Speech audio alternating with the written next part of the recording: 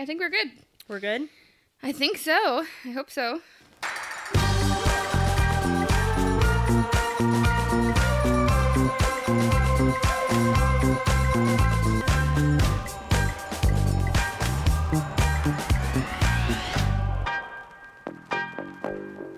Welcome to What the Hell? Yes. Welcome to episode 9.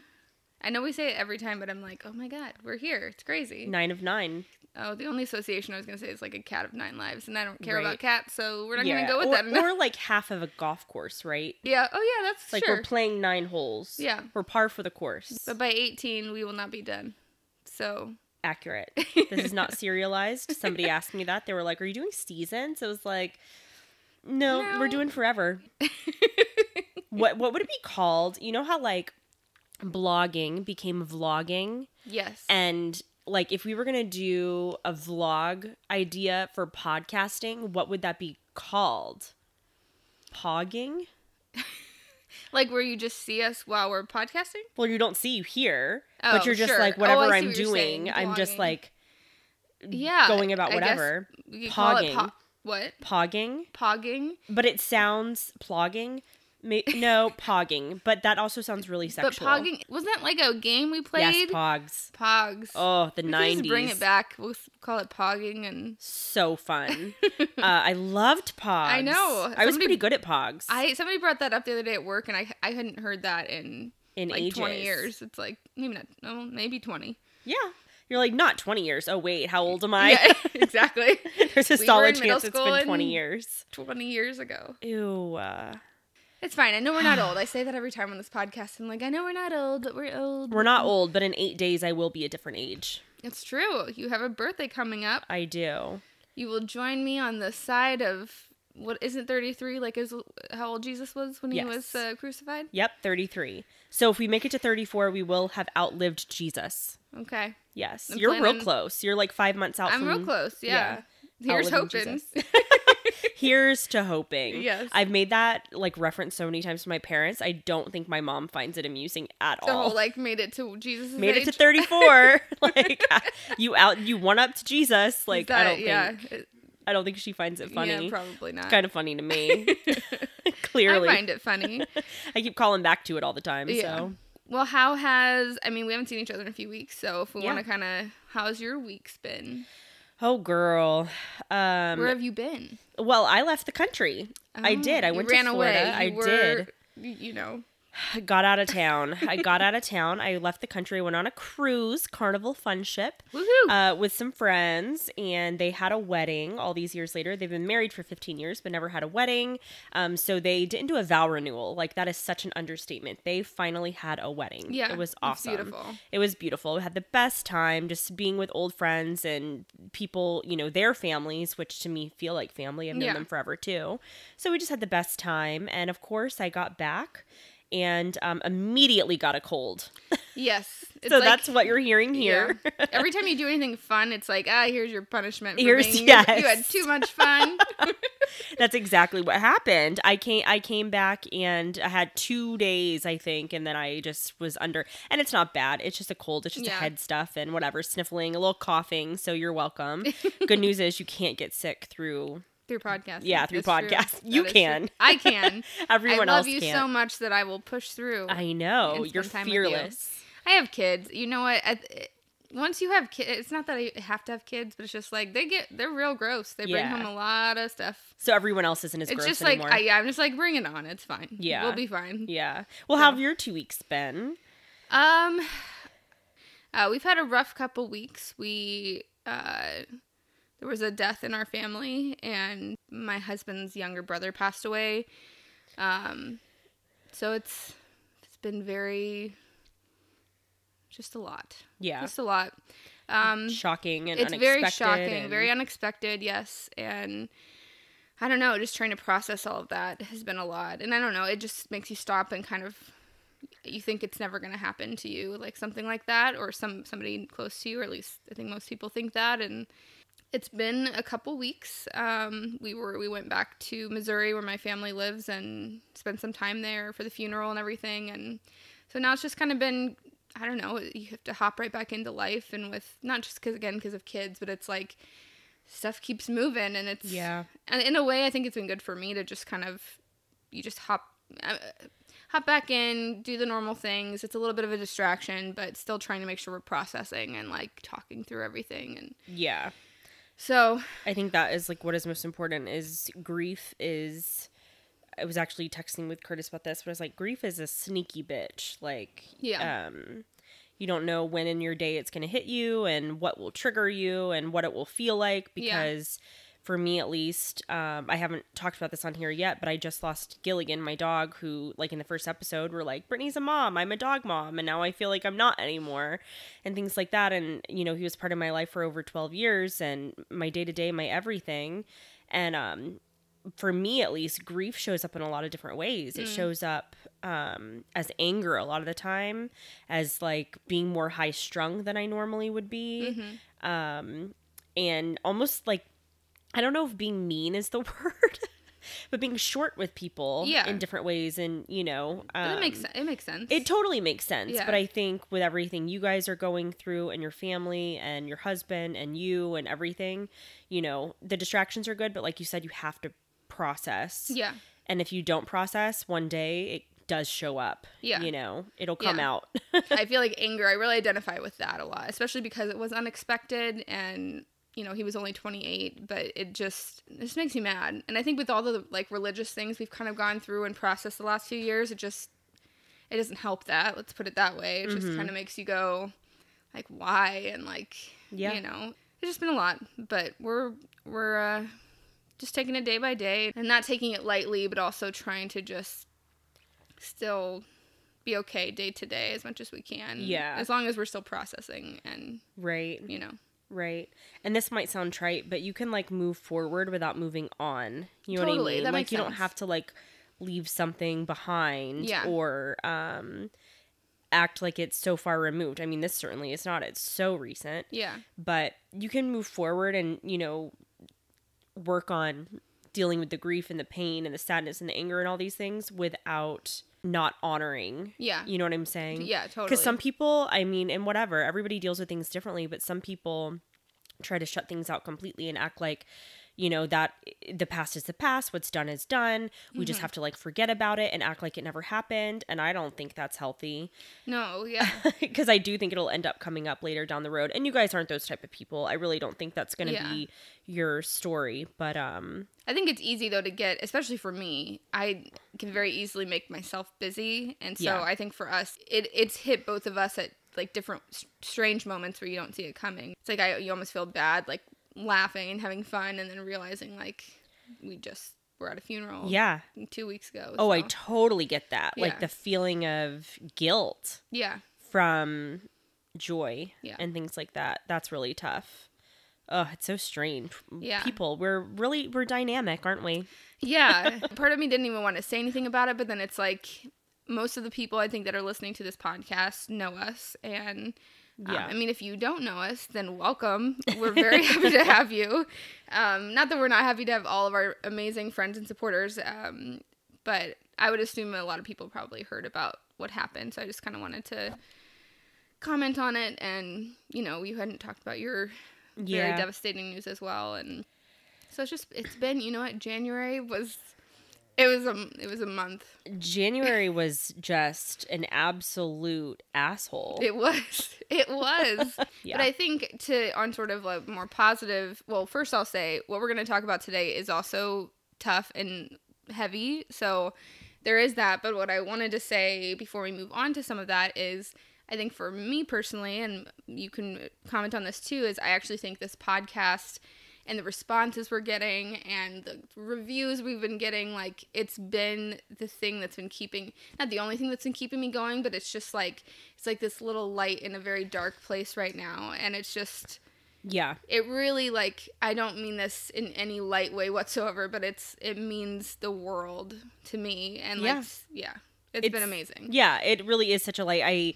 We've both been dealing with really, really tough stuff in the last month. And I know, again, like sometimes I feel like I have to minimize in a certain way where I'm like, I know I lost my dog, but like he was your family. He was my family. He was. And so in the midst of what's been going on, and then you guys lost actual blood family. Yeah. And in the midst of, don't cry. No, I've in the midst of Okay. all of this, though, you're absolutely right that, like, it's been this funny thing where I've been dealing with really painful stuff and you've been dealing with really painful stuff, and we'll message each other and be like, did you see we got a new, like, somebody is engaging with us? And like, it really is,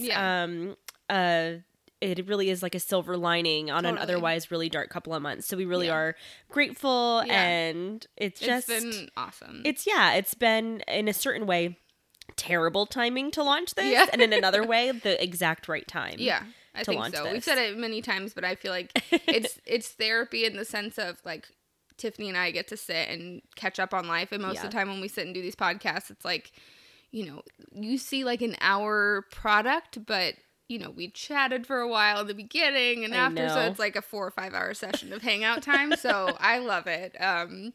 But thank you for the support. It truly is. We see you, we feel you. Thank you. So amen and amen. Amen and amen. So today we're going to be talking about a topic that is something I'm sure we've all heard about, been around. It's something that's important to us as something to talk about because it's something a lot of us have experienced, that Tiffany and I have both experienced in different ways, and that is, we're going to talk about depression.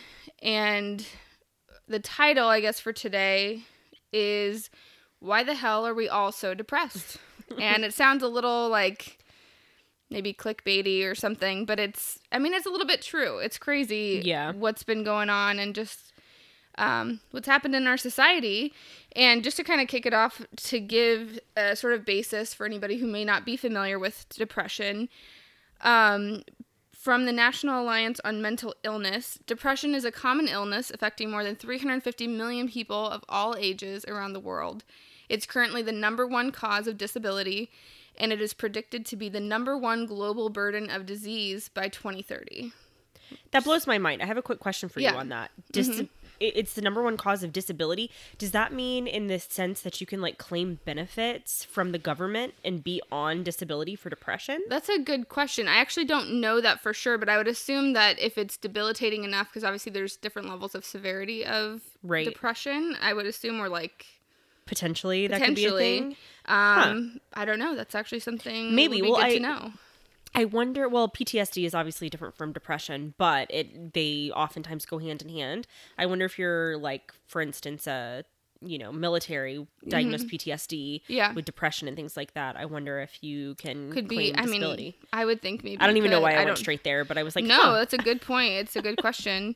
So I kind of gave you something from the National Alliance on Mental Illness, but then the actual definition, which is hard to define because this is a mental illness that, you know, people experience in different ways, but there's also some general things that a lot of people experience when they are depressed. And so Merriam-Webster defines depression as a mood disorder marked especially by sadness, inactivity, difficulty in thinking and concentration, a significant increase or decrease in appetite, and time spent sleeping, feelings of dejection and hopelessness, and sometimes suicidal tendencies. Which I actually feel like that's a pretty good... That actually is pretty good. I thought it was going to be worse. So all that said, that kind of, if you've never really been around depression in your life, then that kind of gives you a little general overview of what it is, or definition of what it is. I mean, for you growing up, were you around depression? Was this something that you were aware of at all? Well, I think I definitely was around depression, and we didn't call it that. Okay. And I didn't recognize until I was much later. I had family members who definitely experienced depression, were medicated and things like that, which, to preface everything I'm about to say, I'm medicated now and proud to be. But it's something that I think you can't understand until you experience very well. Yeah. Unless you're just really trying to. Like, if you're really trying to listen and hone in on like what somebody's experiencing, even though you've never experienced yourself. But it's difficult for people to do because you can't see it. Yeah. It was difficult for me. Yeah. I knew that there were people in my family dealing with depression, and they would tell me about it.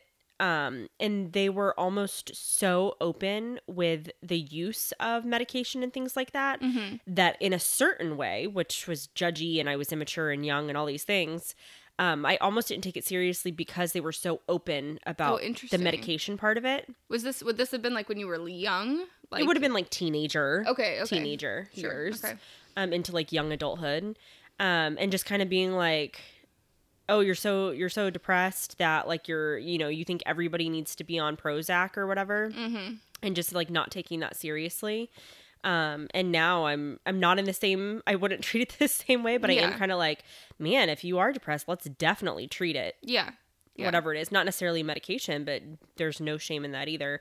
And so I do think though that there was, depression can be hereditary, genetic, like if your parent or, a loved one is in your actual bloodline deals with it, you're much more prone to, they know that. But it is that like silent thing that you cannot, it's not like a broken arm. Yes. You can't see it. So I don't think, the terminology surrounding it when I was growing up was depression. If anything, it would be like demonic oppression. Yes.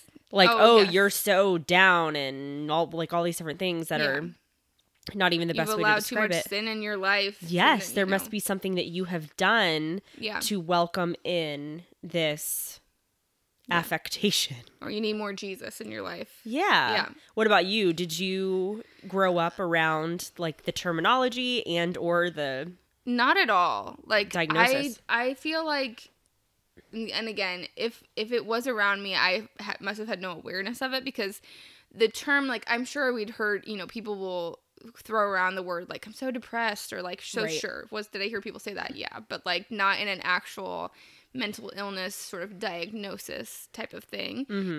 Even from the church or in the pulpit, I don't think there may have been an implied, like a description of sort of people feeling that way, and it would be kind of like what you're saying. Like, it's not, I think people being sad or like a more like generic term, but no, I wasn't around it very much at all. Like, I think it's only been since like being in Los Angeles. Like, I think even in college, I don't know that I realized it was something like a clinical, like, I'm sure I understood that, but you understand it on like in a textbook sort of way, but not on like a connecting level, if that makes sense. Because that's how I certainly was. I was like, I know depression's a real thing, but I just could not.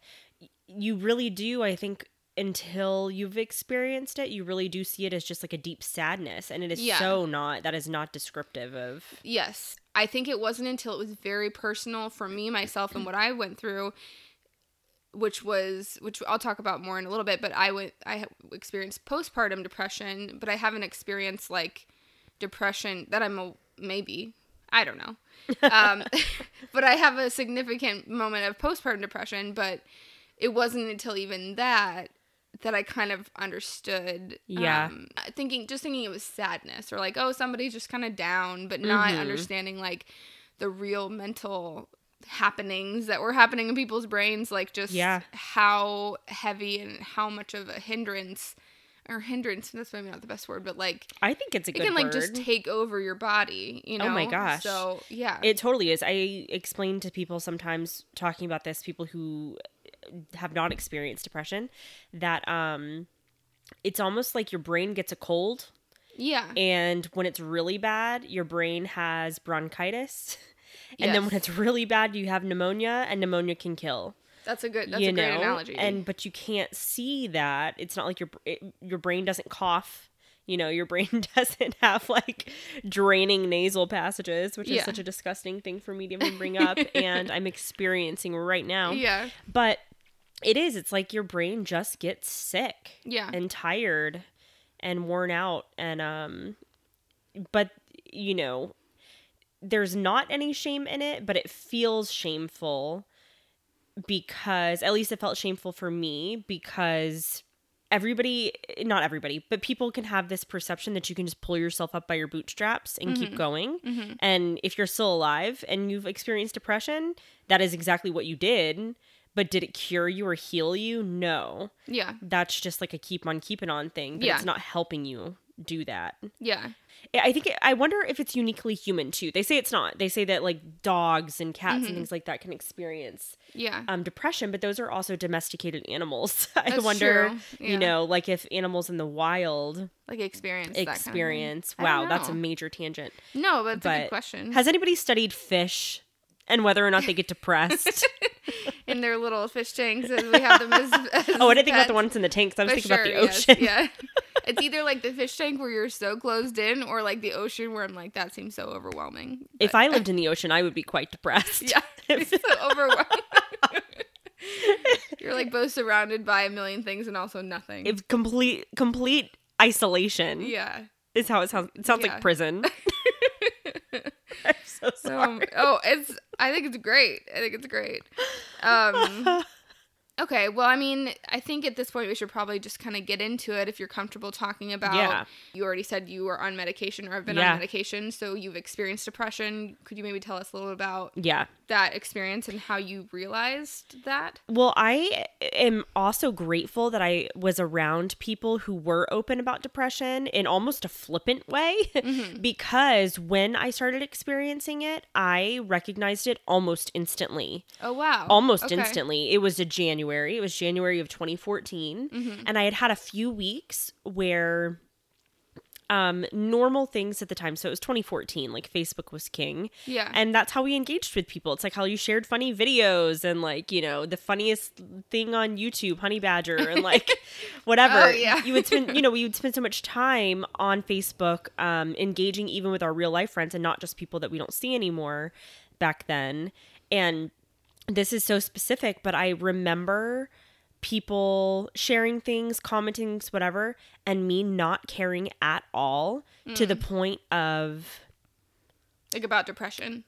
No, not sharing anything about depression, like sharing anything. Oh, sharing anything. And this is how I started to realize I was experiencing depression. Okay. Was the extreme apathy about everything around me. And I'm, again, using this as an example. Facebook is not why I was depressed or had anything to do with the depression. It was how I started noticing. It was like a symptom that you... It was a symptom that I noticed that like, this is a normal part of my life to, you know, I was young then. What was I, 27, I guess? Yeah. 26, 27. Yeah. And just not wanting to be a part of my own life. Wow. Looking around and being like, why are people sharing this? Like, why does this matter? Nothing matters. And for me, everybody has different experiences. But for me, when I'm really experiencing a depressive low, I fall into a place of nothing matters. Everything is meaningless. Everything ends. And it's a very deeply profound feeling where that's not just a thought that recurs to me. It is my entire existence. Yeah. I'll keep going through my day to day. Like, we're creatures of habit. We thrive on structure and all of these things. But while I'm doing anything, if I'm in a depressive low, which I would say I had one for about a year, and then another for about 6 months. And then I actually experienced a really significant one last year for about 4 or 5 months. And during those times, it's not just a thought. It is your entire existence. For me, it was my entire existence. You go through and every single thing you're doing, you're just like, none of it matters. And everything feels completely meaningless. It was January 2014 and I recognized it really quickly. Yeah. Because I had never experienced anything like it before. It wasn't apathy. Yeah. It was nothing. It was like the nothingness. Because I had the wherewithal, having had family members experience depression, to talk to somebody immediately. And at the time I was married and he was my best friend. And in that way, like very supportive in that way. And so I immediately went to him. Yeah. I remember I sat down with him on the couch and I was like, I need to talk to you.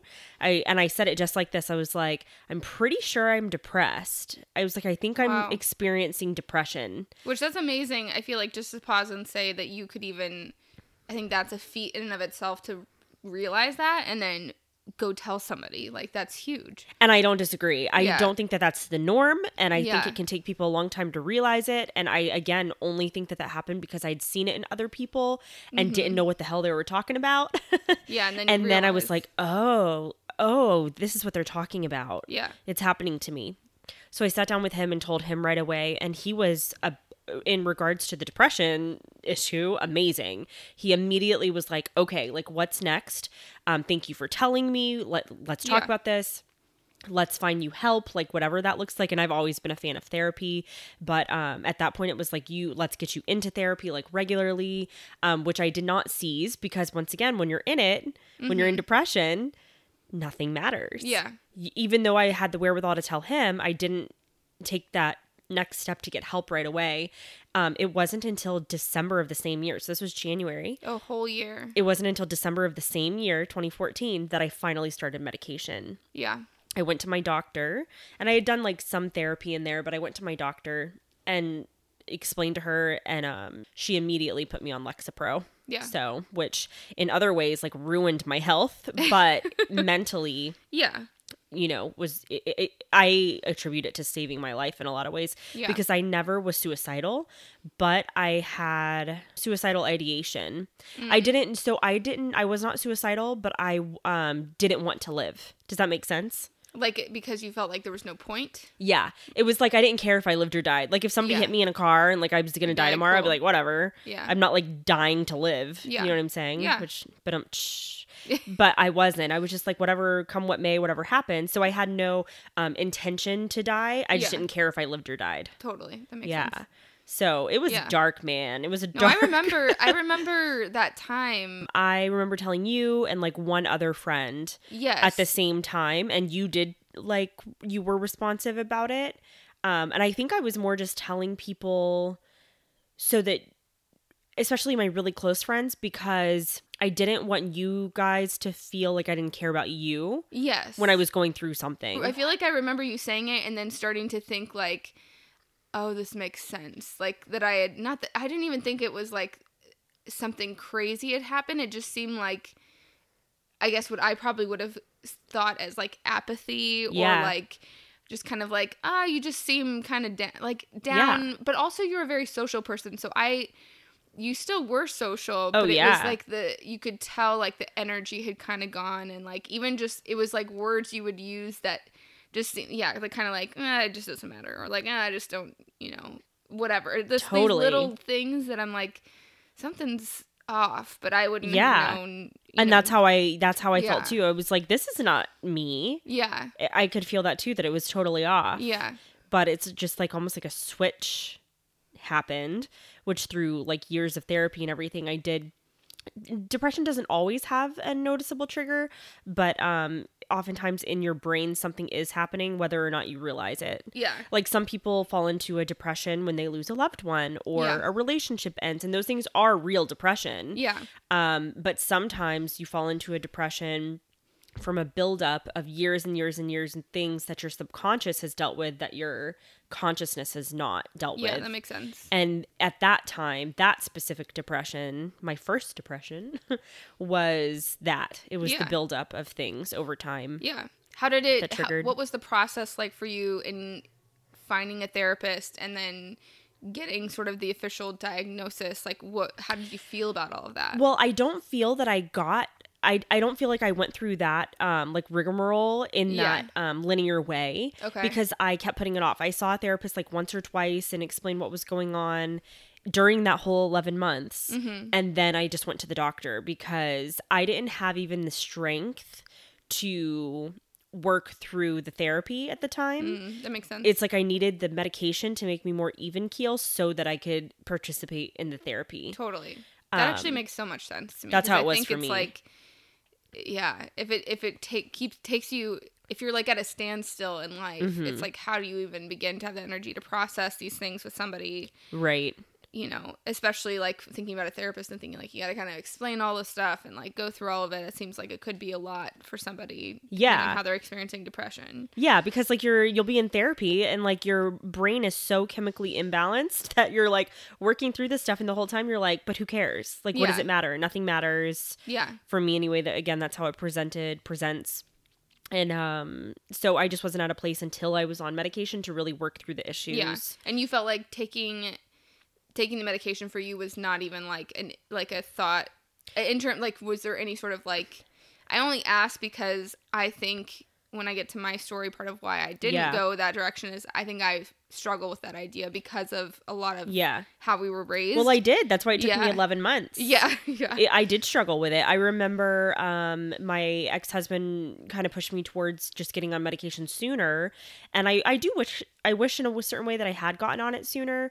A misconception about medication with depression is people think it's an upper. They call it like a happy pill. And it completely is not. All it does is it takes you from like the depths of despair to like a baseline. Yeah. And it's a side effect of it, for me at least too, is that not only does it bring you to a baseline, I wasn't able to experience high levels of joy either.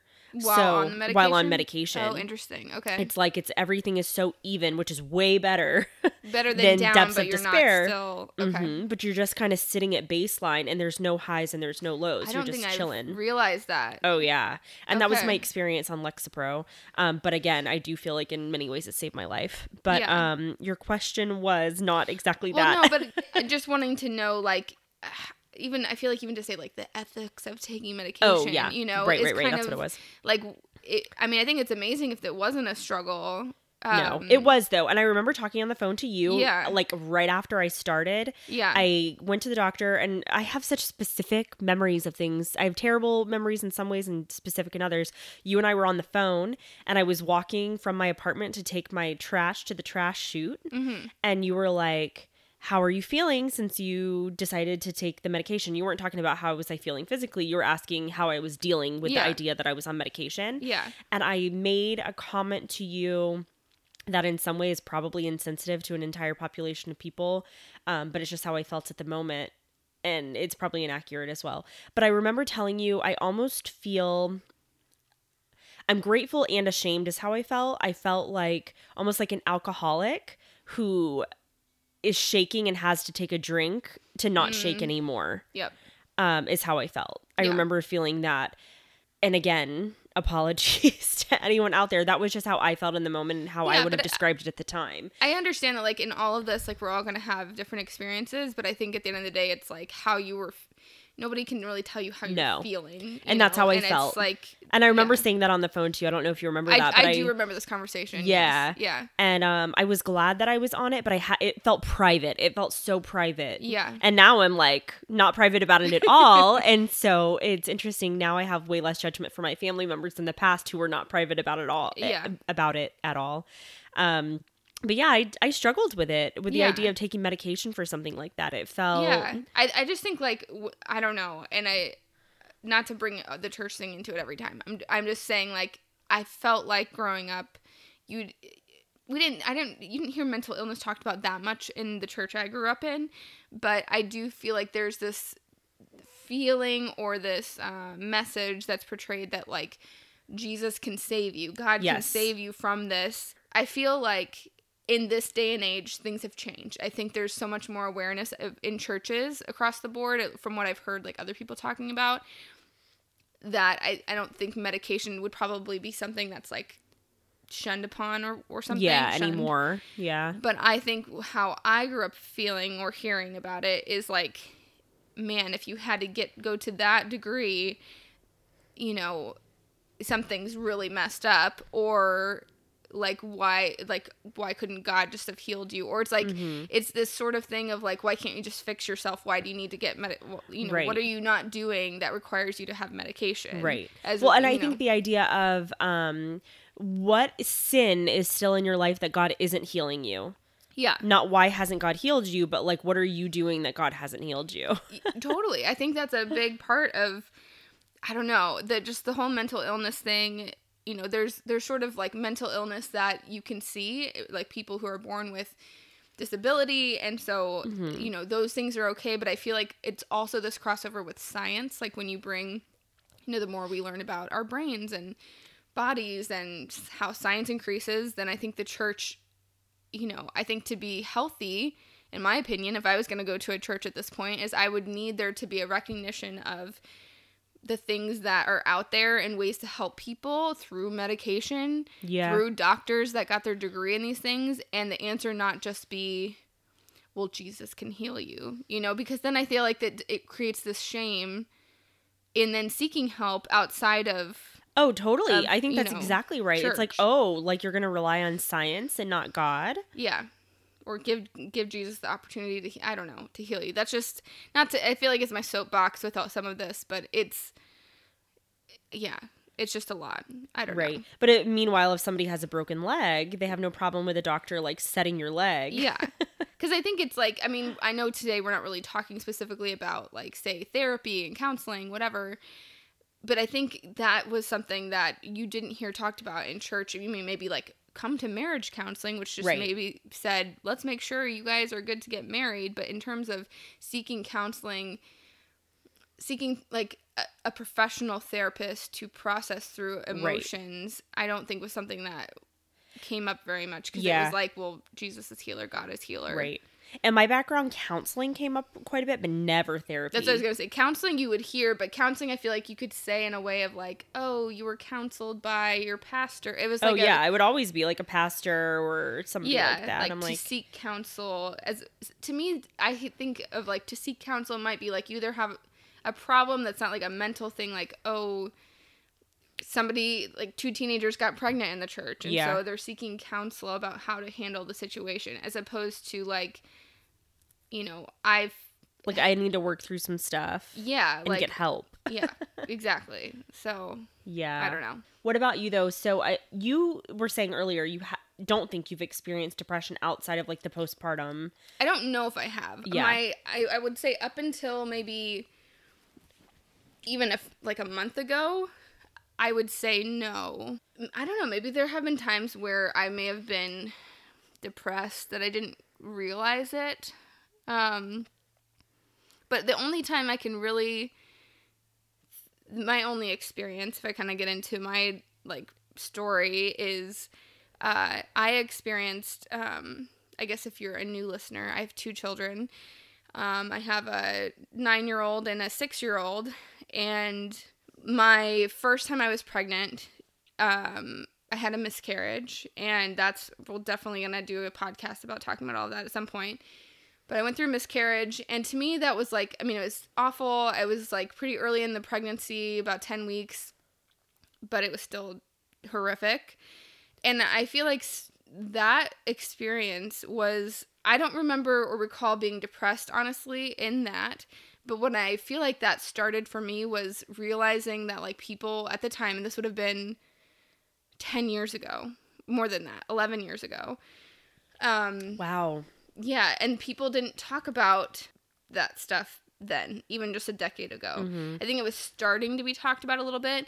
We had posted on Facebook, like, that we were pregnant before first trimester was over, and then had to kind of be like, and we're not now. Mm-hmm. And I think it was like, for some people, they were surprised that we would have shared that, but then it was like, that's just my personality, is I'd rather have people know, and then it be like a point of commonality for people, so that if other people go through it, they can reach out and we can talk about it. Yeah.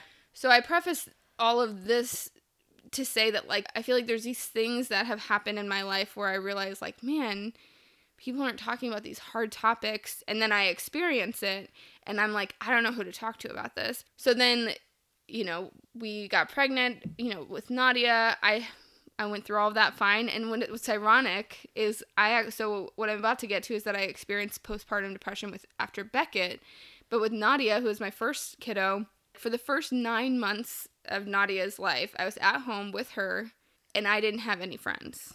I hadn't met, sorry. Well, you had me. Yeah, sorry. As I say that, wow, as I said that, that's not what I meant. Start over. That's not what I meant. Okay, back up. No, I follow. Go ahead. When I get it right. I'm sorry. Get it right, not Brittany. What I meant. When I had Nadia, for the first 9 months I was home, like, all of the people around me were people who didn't have kids. Right.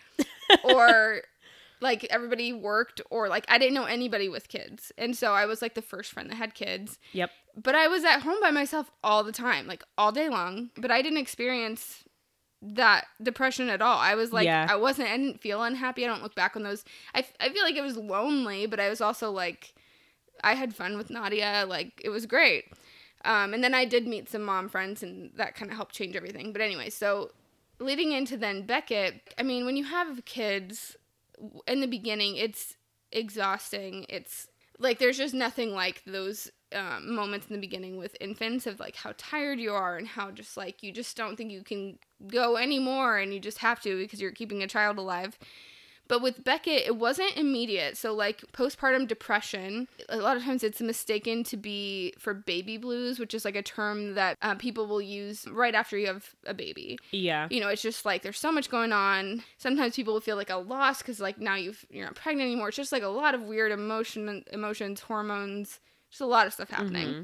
I'm trying to see where I pulled this from, but postpartum depression may be mistaken for baby blues at first, but the signs and symptoms are more intense and last longer. It may eventually interfere with your ability to care for your baby and handle other daily tasks. Symptoms usually develop within the first few weeks after giving birth, but may begin earlier during pregnancy or later, up to a year after giving birth. And so in my experience, I didn't experience any of this until I think he was like 3 or 4 months old. Yeah. I started just feeling these dark, dark feelings. And I knew I would never like harm him. Postpartum depression can turn into like the most severe kind, which is postpartum psychosis. And like I never had anything like that. Yeah. But it just felt like, what's the point? Why are we here? I started having those kind of feelings and just also like thoughts of harming him would pop into my head all the time. Yeah. Just like constantly. Like if he was crying or something or anytime? Typically only during... when he was crying or just felt like I can't do this anymore. And I think leading up to that, it probably, looking back, was a mixture of maybe depression in general now as I'm saying this out loud. And then that just like kicked it up a notch higher because I think I was unhappy being at home with the kids. Like I was unhappy in a lot of ways that I didn't... Yeah. But I was like, oh, this is just how people feel in this. Mm-hmm. And it wasn't until being around other people who like really enjoyed that or really, I mean, kids are hard. Being a caretaker 24/7 is way harder in my opinion than working and then coming home to the kids, but that's its own topic. Yeah. Different podcast, Brittany. Different podcast, but it's a lot. And so I reach out to a person in my church who was a marriage and family therapist, but she wasn't really practicing. And I just kind of reached out because I felt like it was hitting a point where I needed to do something. And I wasn't even really talking to anybody. I don't know if I was. You weren't talking to me about it because I didn't find out until like many, many months later when you were like, when I was so postpartum depression, I was like, you did? Well, and that's what but the thing is, I think it took me a while. I actually think looking back, I didn't realize what I was experiencing. I was like, something's not right. Mm-hmm. I'm just going to say, like, I'm feeling, I'm just curious if I should be concerned about this. We talked a couple times about how I was feeling, and she just kept encouraging me to actually go talk to someone. And I just never did. I think there was a part of me that just thought, I mean, she was like, from what I can tell you and everything you're talking about, like, this is what you're experiencing, but you should really go see somebody. Sometimes if it's severe enough, you could need medication. And just all of that at the time, it was also at the time where, like, Curtis was going through some struggles. On top of that, we had somebody living with us. It was a lot. There was a lot happening, and I regret not handling that better. Well, the fact that you even reached out to somebody, though, is huge. It was, yeah. I mean, I do hear that. I am a problem solver, so that's why the part of me, I think why I didn't seek more professional help was because of shame. And, like, I felt like I need to take care of everybody else, and, like, I'll be fine. And so the solution to that was I went and got a job at Barnes & Noble because I just needed anything that was not the life that I was dealing with at that time. Yeah. But yeah, it was a very dark time. I mean, for other people that may have experienced postpartum depression, it's like there was also this disconnect from even Beckett, where it was just kind of like being a mom. I don't want to skip the first year or two, but, like, I'm not a big baby person. Like, I don't enjoy, they're very cute and squishy in the beginning, but I'm squishy. But I'm a communicator. I need, like, relationship. Talk to me. Yeah. And so it's not until they kind of start to develop these, like, personalities, not that they don't have personalities when they're babies, when they start, like, laughing and just like any connection. Yeah. It was just a struggle. And I didn't struggle with that with Nadia, but with Beckett, it was just like, Yeah. And Nadia was an early talker. And so by the time you had Beckett too, Nadia is communicating. Yeah. And it's like, now I have another one and this one is not communicating. Yeah. It's a lot. Yeah. Do you feel like during that time, was it the same kind of like hopelessness thing? Or like how did it manifest for you? The biggest triggering thing was that I felt like the harmful thoughts were like happening all the time. And then very much hopelessness and just kind of going like, what's the point? It wouldn't matter if I died. And I remember thinking like we have amazing friends and had amazing friends. And I remember just thinking like, I don't actually want to, anytime it'd be like, let's hang out. In my mind, I'd be like, I don't want to see anybody. Yeah. I don't want to hang out. I should hang out. I would be the same way. Like, I would be like, I would want to because, like, I like and love everybody, but, like, I knew that part of me did. The part of me that was existing didn't give a shit. Yeah. I didn't care about anything, and it was just like, whatever. We're here. It's fine.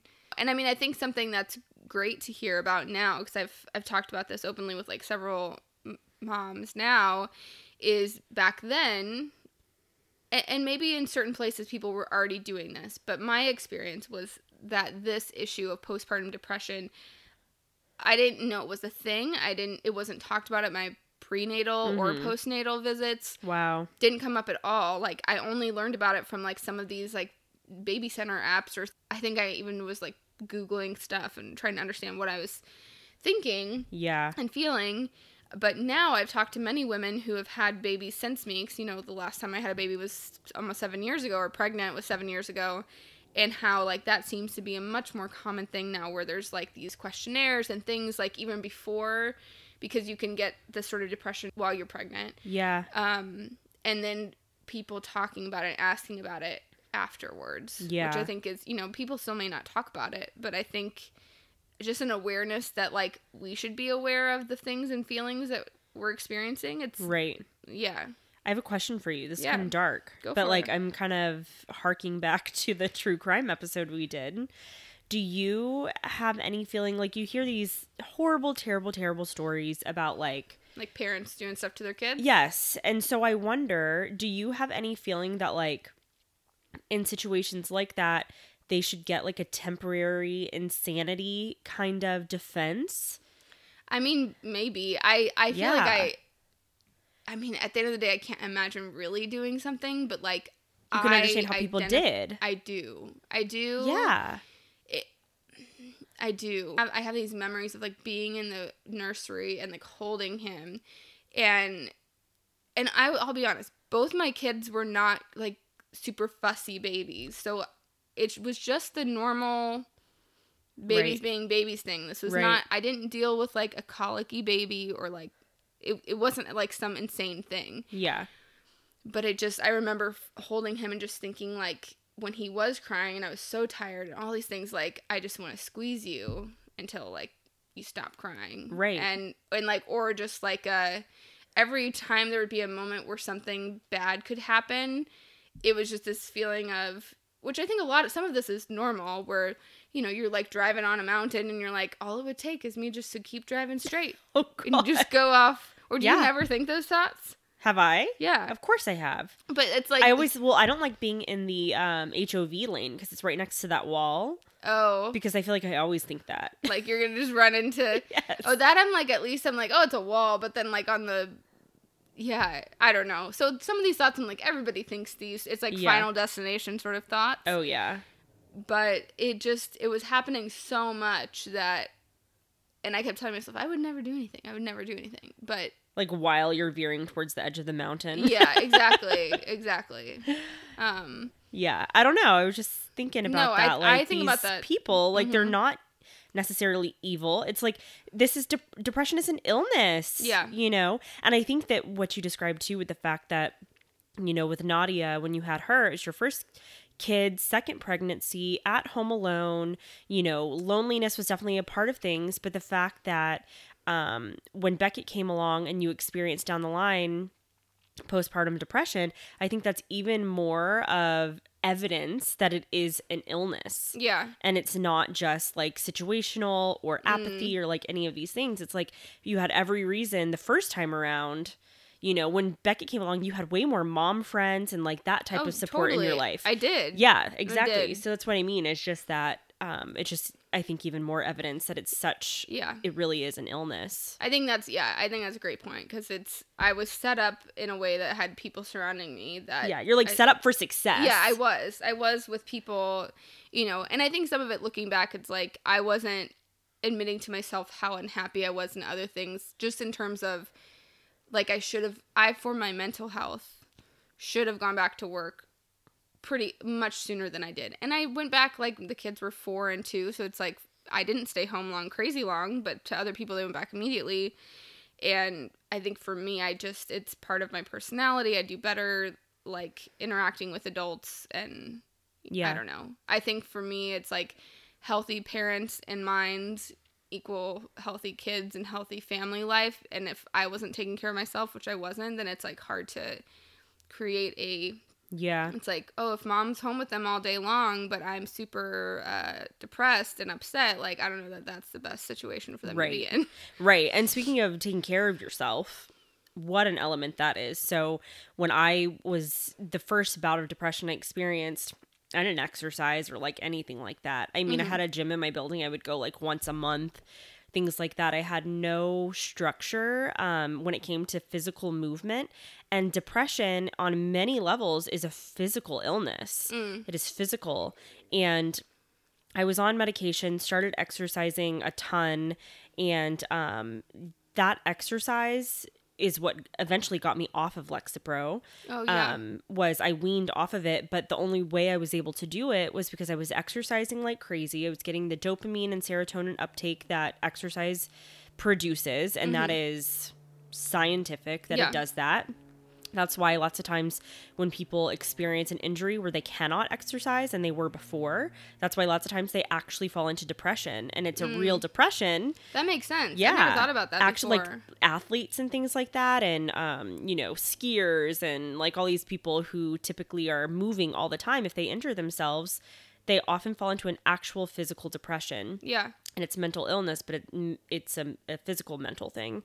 It happened to me a year and a half ago when I had a really bad back injury, coccyx injury, and I didn't work out for 11 weeks. Yeah. And oh my God. And then at that time I was not on medication, but I went back on medication. I went back on Prozac, something different. You think that's what triggered you going back onto medication? Well, actually, you know what? Let me think of the timeline. I think I had just gone into Prozac a few months before, but then I also had to stop exercising when I injured myself. Okay. So that was helping me experience joy, exercising was. But then when I couldn't anymore, I was just at baseline again because I was on Prozac. Yeah. And then I couldn't get my prescription refilled for some reason. I wasn't seeing the doctor or something, and I just went off fit cold turkey. Guys, never, ever do that. What a mistake. Because it was like how you were saying with postpartum, it doesn't always start right away. I wasn't instantly not okay. It was like 3 or 4 months later, and I experienced rage for the first time in my life. And I know it's because my brain was so screwed up from lack of exercise. My medication was gone. Is it terrible to say that when you said that, I was like, you understand when I like experienced the rage thing? Yeah, I know that's a total side thing, but like in terms of life, like Curtis is a very even-keeled person. I've rarely seen him like very upset. And I'll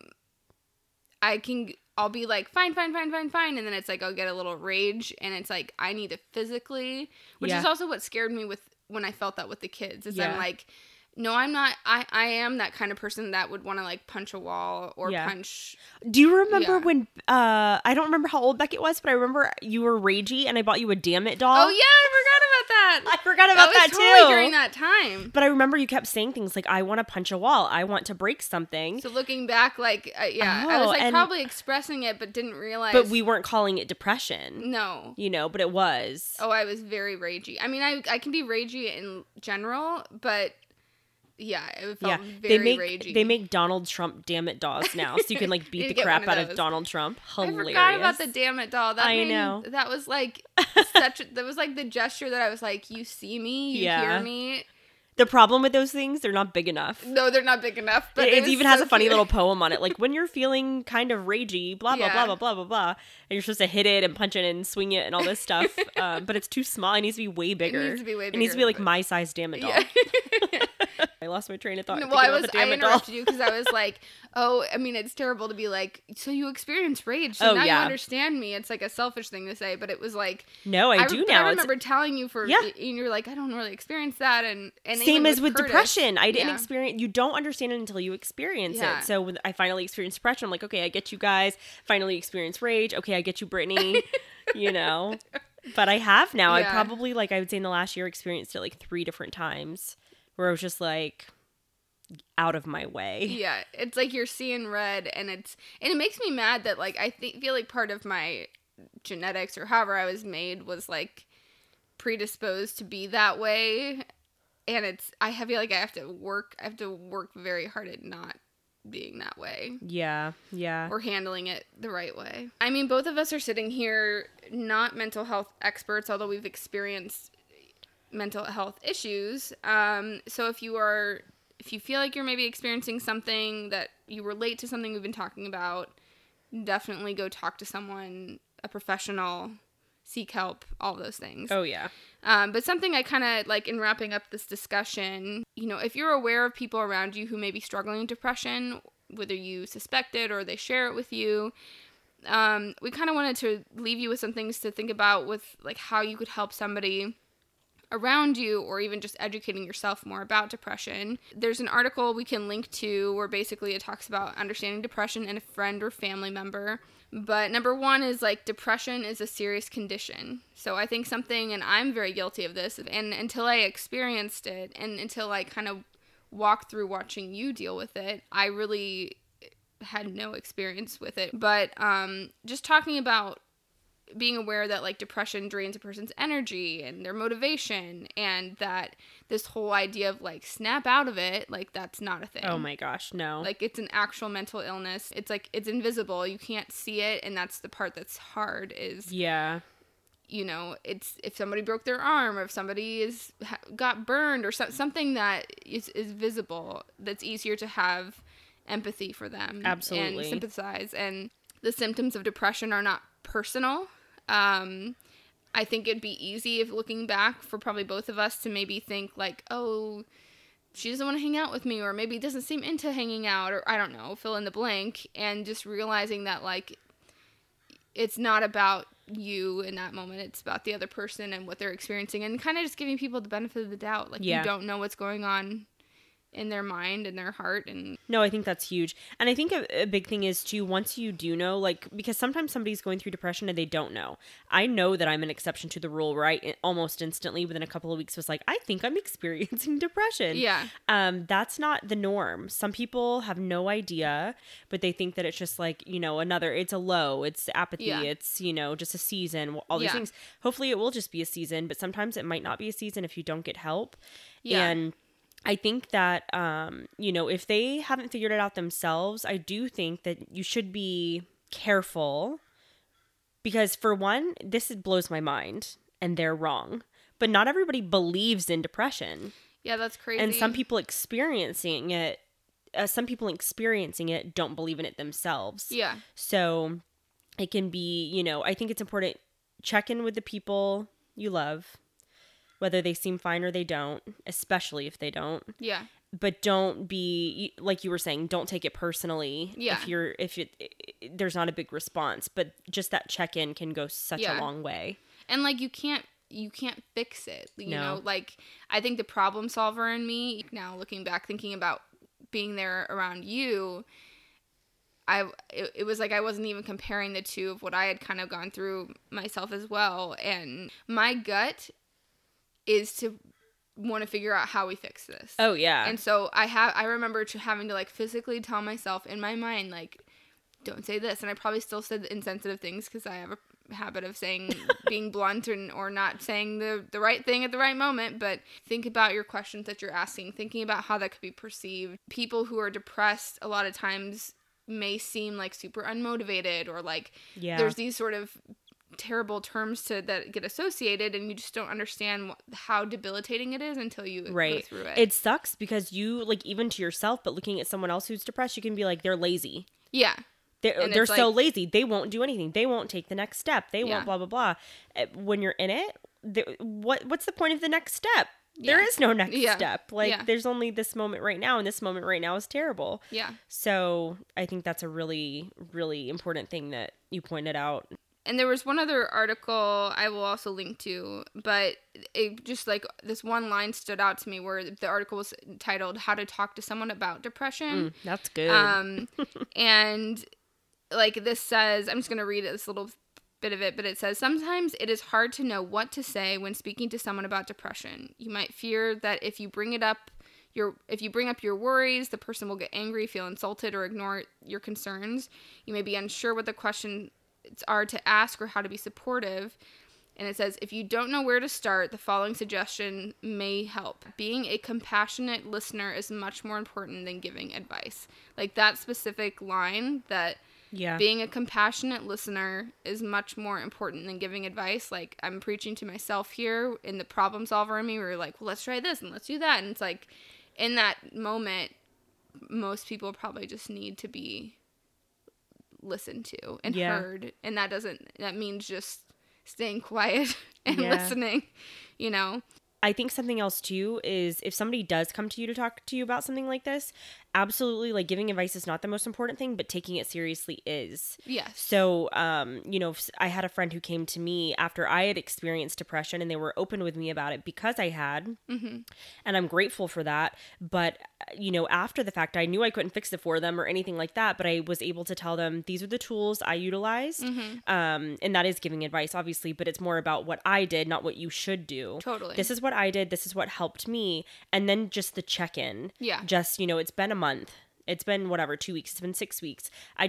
How are you? Like, do you need a sounding board? Yeah. I'm here. How are you feeling? How are you doing? Totally. I think that is so useful. And if you don't follow up with somebody and don't check in on somebody, that's the only place where I'm like, I'm not judging you.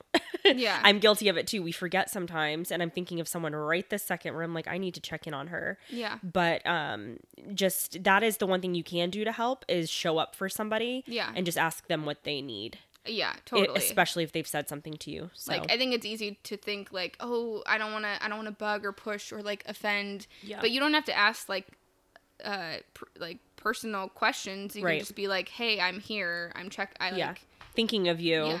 Remember what we talked about? I've thought about it too, and just want you to know I'm here. Totally. And lots of times somebody might pipe up then. Yeah. So, you know, with all of the topics that we have talked about so far, these are big, broad topics. And I feel like when I go back and listen to the episodes we've done, every time we walk away going, man, there was so much more we could talk about. There always is. Yeah. So most of the things that we start off talking about on this podcast, it's kind of giving our story about it and really just trying to open up the conversation and letting you know you're not alone. And if you want to talk to us about it, shoot us a message. If you have any questions, shoot us a message. Yeah, and we can expound too. Like, if there, you know, we can always circle back to things too. Totally. Which I think we do all the time in our actual life. Yes. So it's not like we can never talk about depression again. No. I'm sure we will. Yeah. So.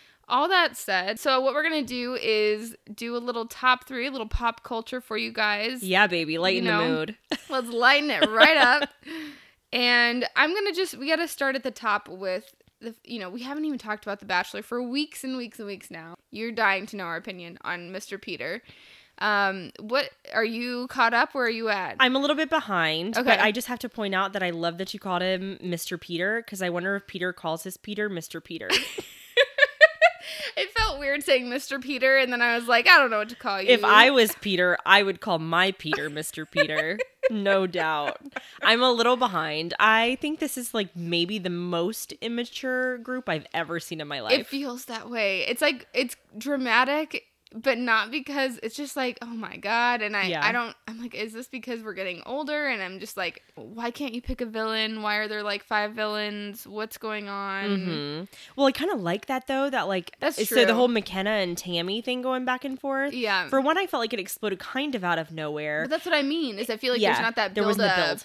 Yeah. Yes, there was not just the like, build. oh, tonight this person's in trouble. And you're like, but the best thing I ever heard, and this I think is a few episodes back, but the best thing I ever heard was when McKenna was like, you are nothing to me. And Tammy goes, I am everything. Oh, yes. That is one of the best lines of life. I feel like when I thought of you when I heard that, because I'm like, I could just see you loving this line. I loved it. And not in a way that like, I'm like, yeah, you are everything. No. Yes. More just like, what? That is the most ridiculous thing. I am everything. Like, okay, Cersei. Oh, yeah. That's how I felt. Like, what are you? Like, queen? Yeah. It was hysterical. I loved it. And poor McKenna, I agree with so many things that she said, that she's like, is McKenna, which one was she the maid? No. Or have you not seen she was that? the maid. Okay. She was the maid. Yeah, the blonde with the dark McKenna. eyebrows, Okay. flat eyebrows. Yep. She's just like, I am beautiful and I am strong and I am all these things. And I'm like, everything you're saying is an inspirational like quote on like a feed in Instagram. Like, love the champagne diet. But I'm like, cool. The champagne, you know what I'm saying? Oh, yes. I'm like, you're just regurgitating without stepping into that and really meaning it, because you can't stop yourself from retaliating. Yeah. I'm like, man, you've been told all your life that you're the best, and I'm not saying that's the worst thing in the world, but here's the ramifications of that, of going, like, I think I'm glad she feels that way. And she shouldn't, but you can feel that way without having to talk about it and just be that way. You know what I'm saying? But it also is, the more you say something, the truer it feels to you too. So maybe that's what she's working with. And to be fair, she's 22. Yeah. But I am here for it. Yeah. I am I mean, it's done now, but I was loving it. Peter, though, like, I'm convinced, I'm spoiler free, but I am convinced that, like, either he picks nobody. I don't know. There's nobody that's really sticking out to me. There's obviously he has some favorites at this point, but I think he's still messed up from Hannah B. last season. Maybe like he picks no one, and then we see like I just can't stop thinking about Hannah. Yeah, or something. Like I'm waiting. I don't know. I'm enjoying it though. I do feel like it's an immature season. Even Peter like has made mistakes during this season, and that's been a joy to watch. Yeah, like that whole I also, this tells you how uninvested I'm invested, but like I can't remember anybody's name because I'm just like, like who are you excited about today? I don't know, but the girl that he sent home and brought back. Yes, Alea. Alea. Yes, it was just like, dude. Like, come on. And then I'm sure it was a producer being like, please go give her the rose. But I'm like, just don't do that. Like, I know. And then sending her home anyway. Oh my God. Like, it was very wishy. Flip-flopper. Yeah. Don't be a politician, Peter. No. Do you know about this? Yeah. How he was like, he said that like a puma went by. The cut on his head. Like, I had read about or heard about that before going into the season. But then the little like security cam footage. Hilarious. I wish it was from the other angle, though, because it was from his back. Yeah. Yeah. But, man. Well, and they were like, Peter is the clumsiest bachelor we've ever had. And I'm like, he's also a pilot. I know. I don't want to ever be on your flights, brah. No, thank you. No. Yeah. It's been a wild ride. It has How many been. more weeks do we have? 3 or 4? It must only be 3 or 4 because we're down to the final 4. Wow, which I'm not there yet. Yeah, so the final 4 was this last week. Okay, tell me nothing. Like final 4 is in like we haven't seen the hometowns, but he picked. Yeah, but they're coming. Yes. Okay, cool. Next week.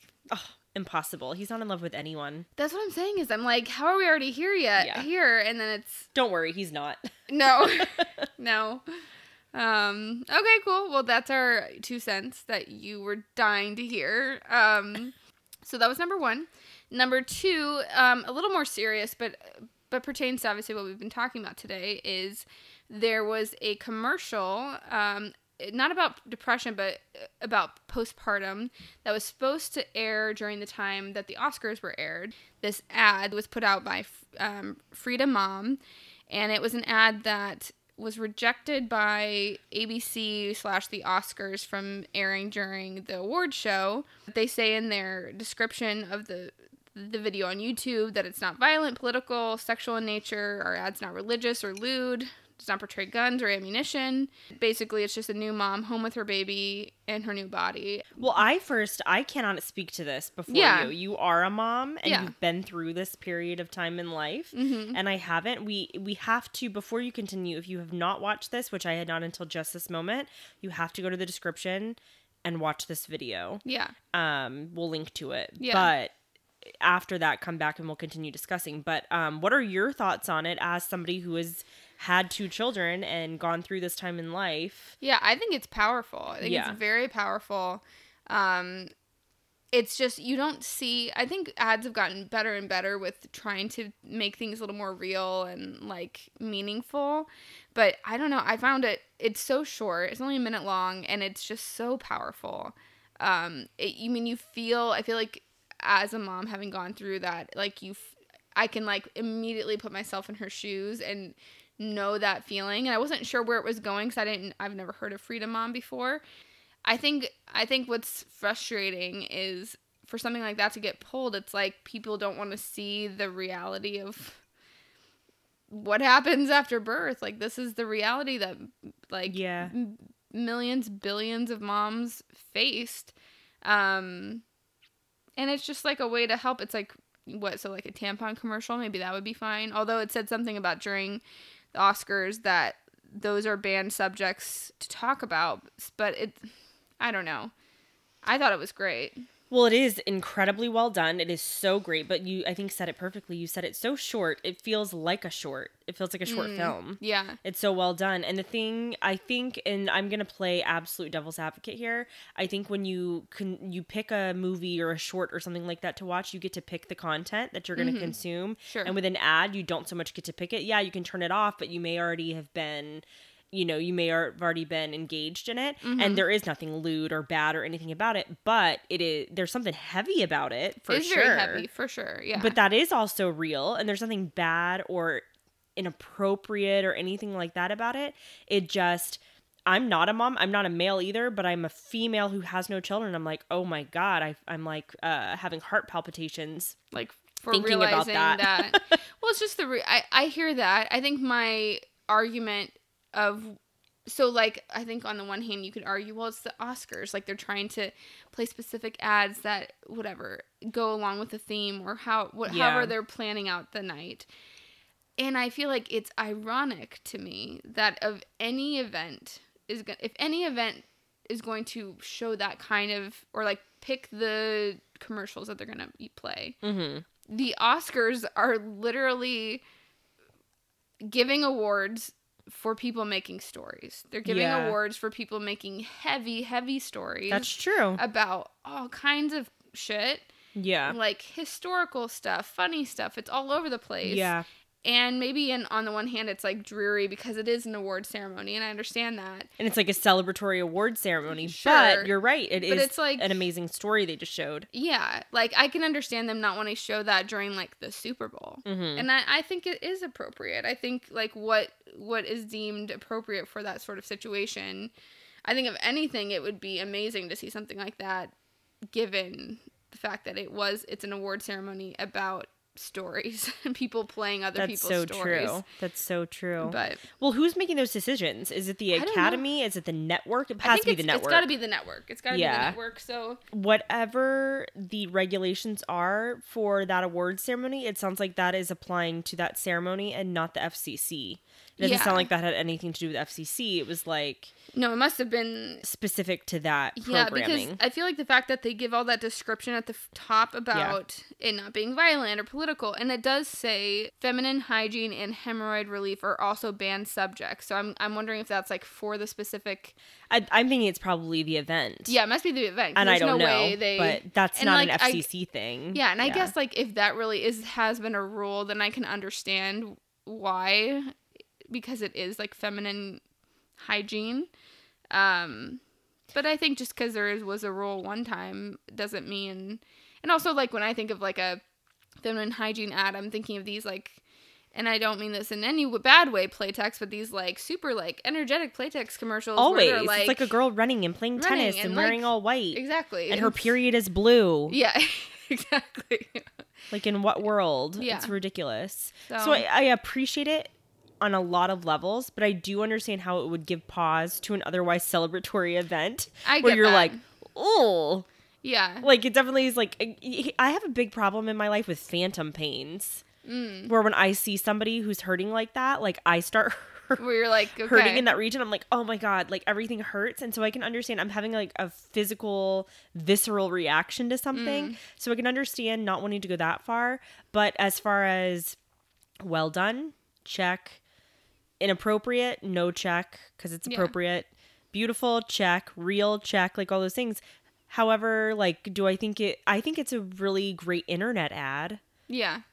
I don't know. No, I hear that. I'm a little torn about it, but also because it got pulled, it's gotten, I mean, just if you look on YouTube, it's got 3.39 million views in the last few days. It's the best thing that could have happened to this brand that we've never heard of is to have been pulled from the Oscars. Exactly. So that's just a marketing standpoint, but yay for them. Yeah. It's a beautiful piece. Yeah. Let's put it on your Instagram feed. I'm sure you have. Yep. I think it's great. Yeah. I don't know. That's a little bit of a toughie. It is. Women everywhere are going to hate me. But I think it's a good point. I was torn about it. I was torn about it. You were torn about it. She was torn about it. She was torn up about it. That's my point, is I'm having phantom pains. Yeah. Oh, man. Well, so, we talk about Bachelor, then we're going to talk about something painful, and then we're going to end on a light note.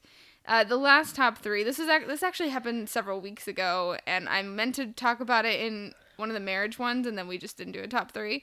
So James Corden is a late night host who does a very popular series called Carpool Karaoke. I mean, everyone under the sun has been in his car, where basically what they do is they drive around LA and they sing along to the songs of whoever is in the car. So Justin Bieber, Selena Gomez, I mean, just you name it, and they've probably been in his car. And it's very entertaining. If you've never heard of it, you should definitely just go check out one of them. He did this very long one with Kanye that was fascinating. Oh, I don't know if I've seen that one. That would have probably been a better thing to do. Oh, well, no, I'm going to watch that. Let's talk about them all. It happens on a plane. Ooh. With Kanye's choir. It's very long. It sounds great. So there's a bonus little one for you. Check it out. Yes. But basically, the article, I'm telling you all of this, but the article, I'm going to pull it up.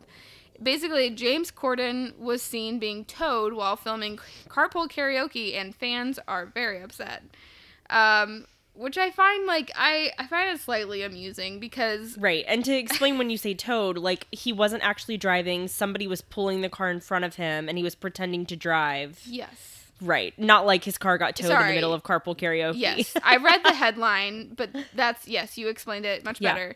So basically, he was actually filming with Justin Bieber in the car, and somebody put it on Twitter, and the Twitter, it just exploded, and he said, saw James Corden and Justin Bieber filming Carpool Karaoke, and this is why I have trust issues. He isn't even driving.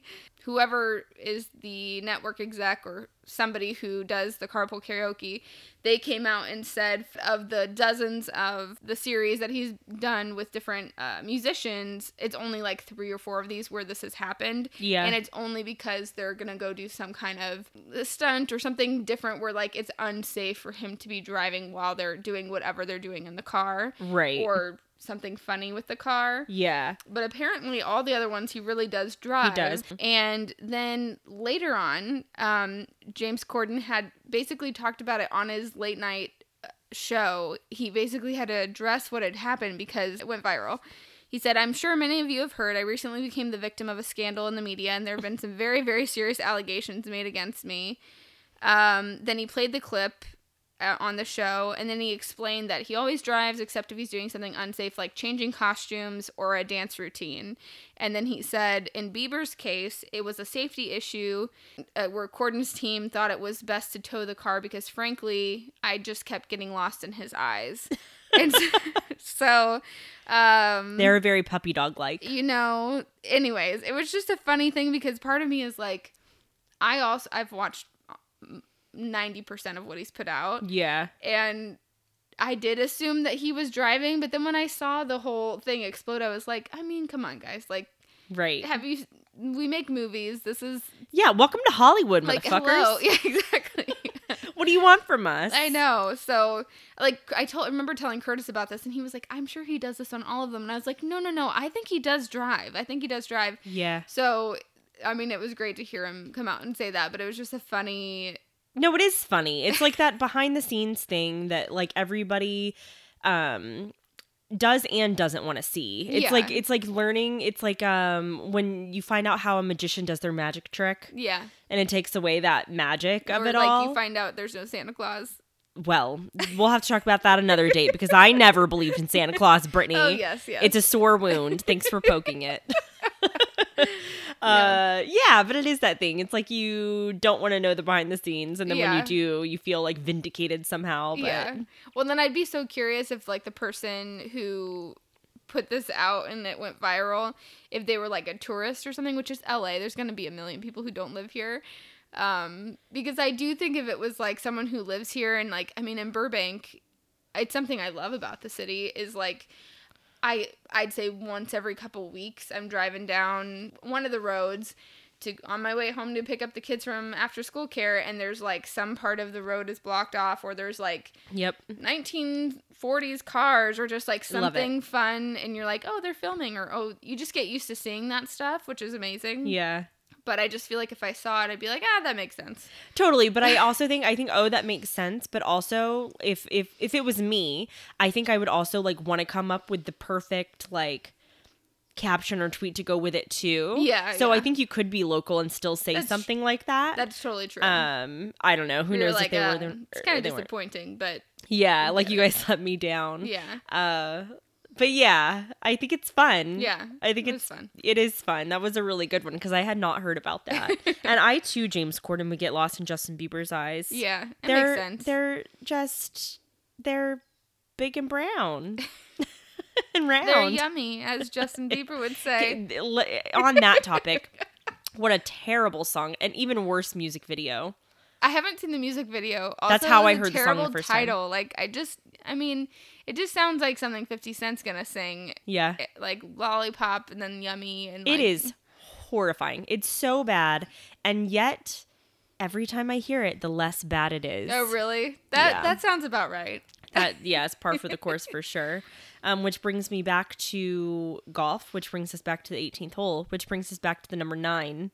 Yes. And this was episode 9. This is a good time. This was good. I gotta go watch this carpool karaoke now. And the Kanye one. I love it. The Kanye one, guys, gotta check that out. It's very interesting. It's fascinating, and they're super talented. But it's a let's get into Kanye found Jesus. That should definitely be its own top one. What the hell is up with Kanye finding Jesus? Yeah, maybe stay tuned. We might be doing one of those coming up here soon. Yeah, or did Jesus find him? These are the questions. Thanks for listening. All right, we'll see you guys next week. I'm Tiffany. And I'm Brittany. Bye-bye. Bye.